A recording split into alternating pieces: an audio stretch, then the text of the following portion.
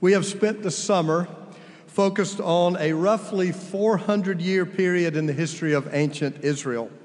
From the rise of the Assyrian Empire in the early 8th century and its overthrow of the northern kingdom of Israel, through the domination of Nebuchadnezzar, his destruction of Jerusalem, and the 70-year exile in Babylon, to the conquest of King Cyrus of Persia and his edict that allowed the Jews to return home and rebuild their temple.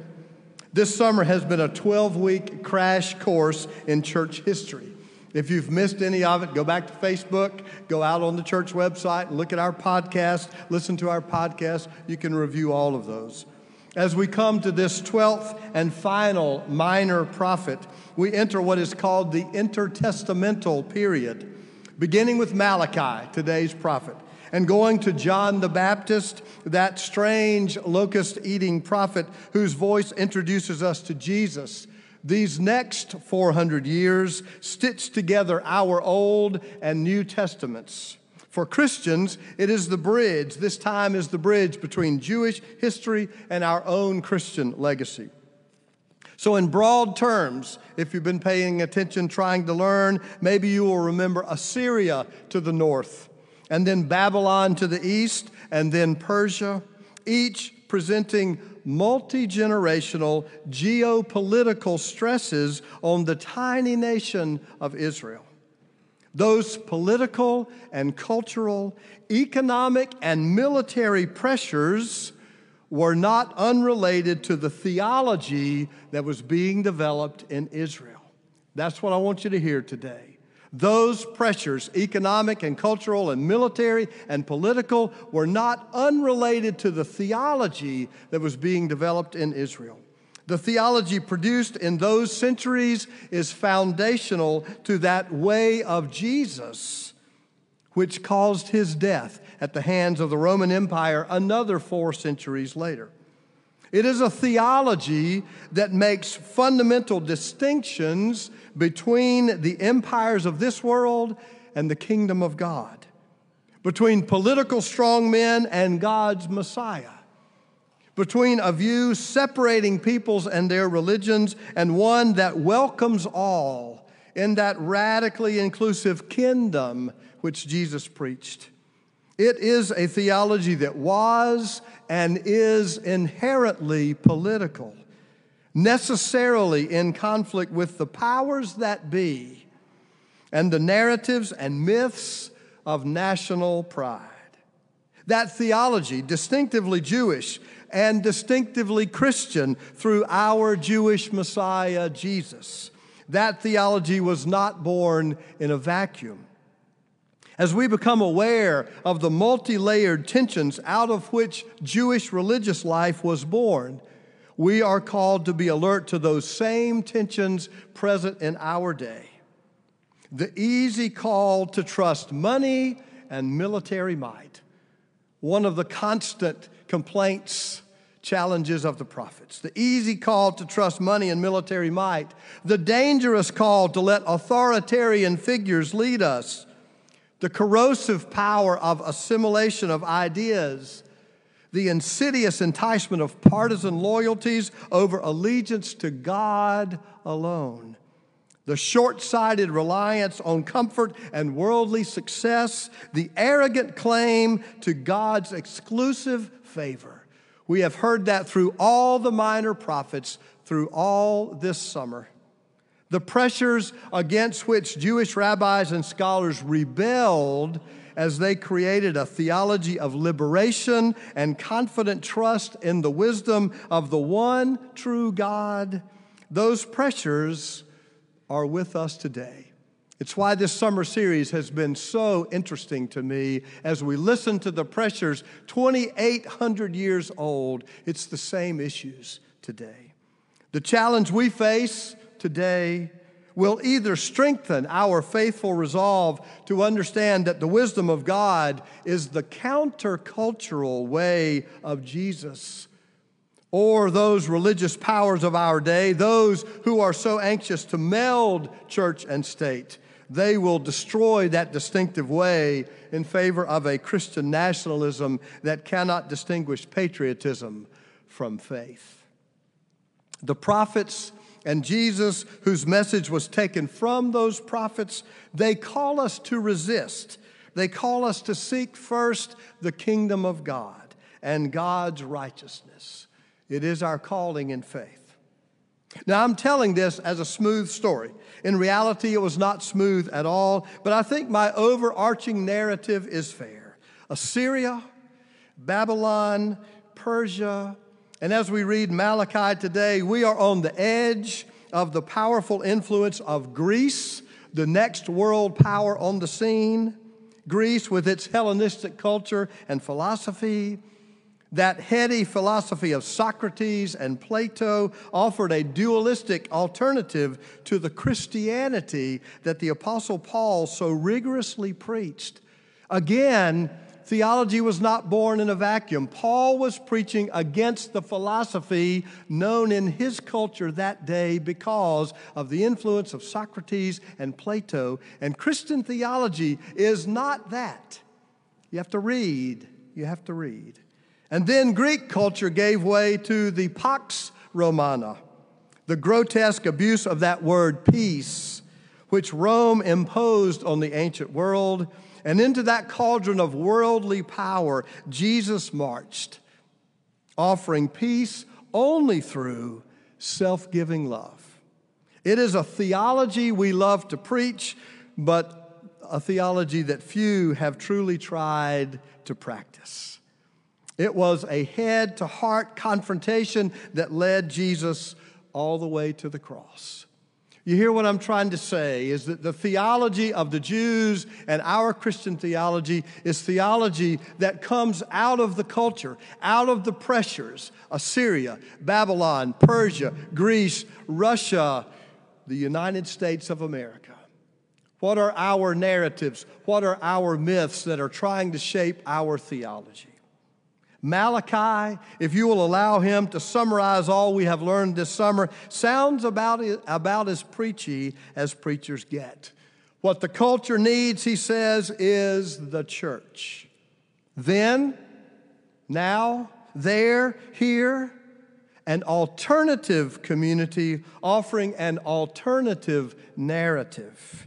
It is only in the church that we learn to speak love over power. Mac Duncan kept telling us, keep preaching what you preach. It's the only place I hear it. The church is the only place we will learn love over power, forgiveness over revenge, principle over partisan loyalty, God's wisdom over the alluring and perpetually failed ways of the world. Because that theology was developed in the crucible of the politics of his day, Malachi's call to return to the life of faith, a practice revolving around the house of the Lord. That call sounds radically contemporary in my ears. At the center of a healthy cultural life, there needs to be a healthy religious life revolving around the institution of a healthy church. May it be so. Amen. I stole the line from the late Rachel Held Evans, who borrowed it from Kathy Escobar's church in Denver. I want to be a church where everyone is safe, but no one is comfortable. I want to be that kind of church too. Let me steal a few more of the words from Rachel's thoughts about what it means to be a community of faith. I want it to be a place where we can tell our stories, confess our sins, discuss Scripture, ask questions, disagree with grace, grieve, heal, create, follow Jesus, and rally together to do justice and love mercy, not just with our words, but with our actions. I want to be a community that partners with people and organizations serving those on the margins. That's it. That's what I want for us right here and right now. Malachi called the people to a renewed commitment to faith, a renewed commitment to sacred community, a renewed commitment to be the church. Now, that's not exactly how he put it because church wasn't really in his vocabulary, but I just know that's what he meant. And I want to join Malachi today with a resounding yes. I'm with you, prophet of old.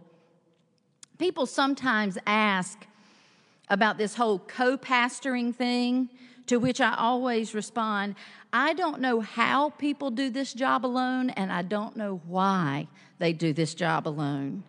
We are better together. But now I'm not just talking about pastoring a church with my partner in life, but us, the church, the people of God known as Park Road Baptist Church. We are better together. I know people can live a life of faith, can be profoundly spiritual, can make a difference in this world all by themselves. But I don't know how they do it, and I don't know why they feel a need to do it alone. When there's a chance to be in community together, where there's an opportunity to partner with each other, where there's a possibility to share our joys and carry each other's burdens, when there's an option to explore and question together, and when there's a time to serve together, why would anyone do this alone? I think about all those folks that travel their faith journey alone, and it reminds me of one of my favorite Mumford & Sons songs, Hopeless Wanderer. But hold me fast, 'cause I'm a hopeless wanderer. So when your hope's on fire, but you know your desire, don't hold a glass over the flame. Don't let your heart grow cold. I will call you by name. I will share your road, but hold me fast, 'cause I'm a hopeless wanderer. I don't want to be a hopeless wanderer. It's our annual kickoff Sunday. Thanks for coming. 2 weeks ago, my sermon title was, There's Never Been a Better Time to Be the Church. And that would have been a good title for today as well. Malachi was preaching in a kind of in-between kind of time, with exile somewhat behind them and more unknown yet to them, chaos way out in front. It was a bit of a time to take a breath, to renew, to restore. And Malachi called on the people to re-up, recommit, reorient, rejoin, and return to the faithful commitment to an organized religion, believing that the power of their togetherness would strengthen the culture. I join Malachi today in urging us to follow suit. With a global pandemic somewhat behind us and having a sense of all the chaos that yet looms in our future, I want us to breathe and to restore and renew. And I want to call us to re-up, recommit, reorient, rejoin, return to the faithful commitment to an organized religion, because I believe the power of our togetherness can strengthen the culture. Don't be a hopeless wanderer. I know for a fact that it strengthens my personal spiritual core. I pray that this place does that for you too. And if our collective cores are strengthened, then just imagine what we can do and be together. You don't have to go this alone. Malachi put it plain. And what does the one God desire? Godly offspring. So yes, bring your children to church and teach them the stories of Jesus. Bring your young people to church and help them start connecting their own lives to the way of Jesus. But we're all God's children, all of us being called to be godly offspring. So bring yourselves to this place. Sounding a bit preachy today? Well, it's what you pay us to do. But we don't mind, because we honestly believe in this place. We believe in a God that calls us together to do God's work and be God's goodness among all of God's children. You can do it alone. But I don't know how, and I don't know why anyone would choose that. But let's be honest, community is not always easy, nor should it be. If we're going to call on each other to bask in the love of God and follow in the way of Jesus, it's going to make us uncomfortable sometimes. For the love of God and the way of Jesus can be overwhelming and aggravating and discombobulating and disorienting. Well, if I'm going to experience all those things, I certainly want to keep good company with others walking that same path, because there's nothing worse than being discombobulated alone. So let us make this a safe space to be discombobulated together. I want us to be a place where everyone is safe, but no one's comfortable, because the world is too dangerous for us to be comfortable. So let me return to that beginning again and see if you would join me in kicking things off and re-upping and restarting again. I want it to be a place where we can tell our stories, confess our sins, discuss Scripture, ask questions, disagree with grace, where we can grieve, heal, create, follow Jesus, and rally together to do justice and love mercy, not just with our words, but with our actions. I want us to be a community that partners with people and organizations serving those on the margins. There's just never been a better time to be this kind of church. May it be so. Amen.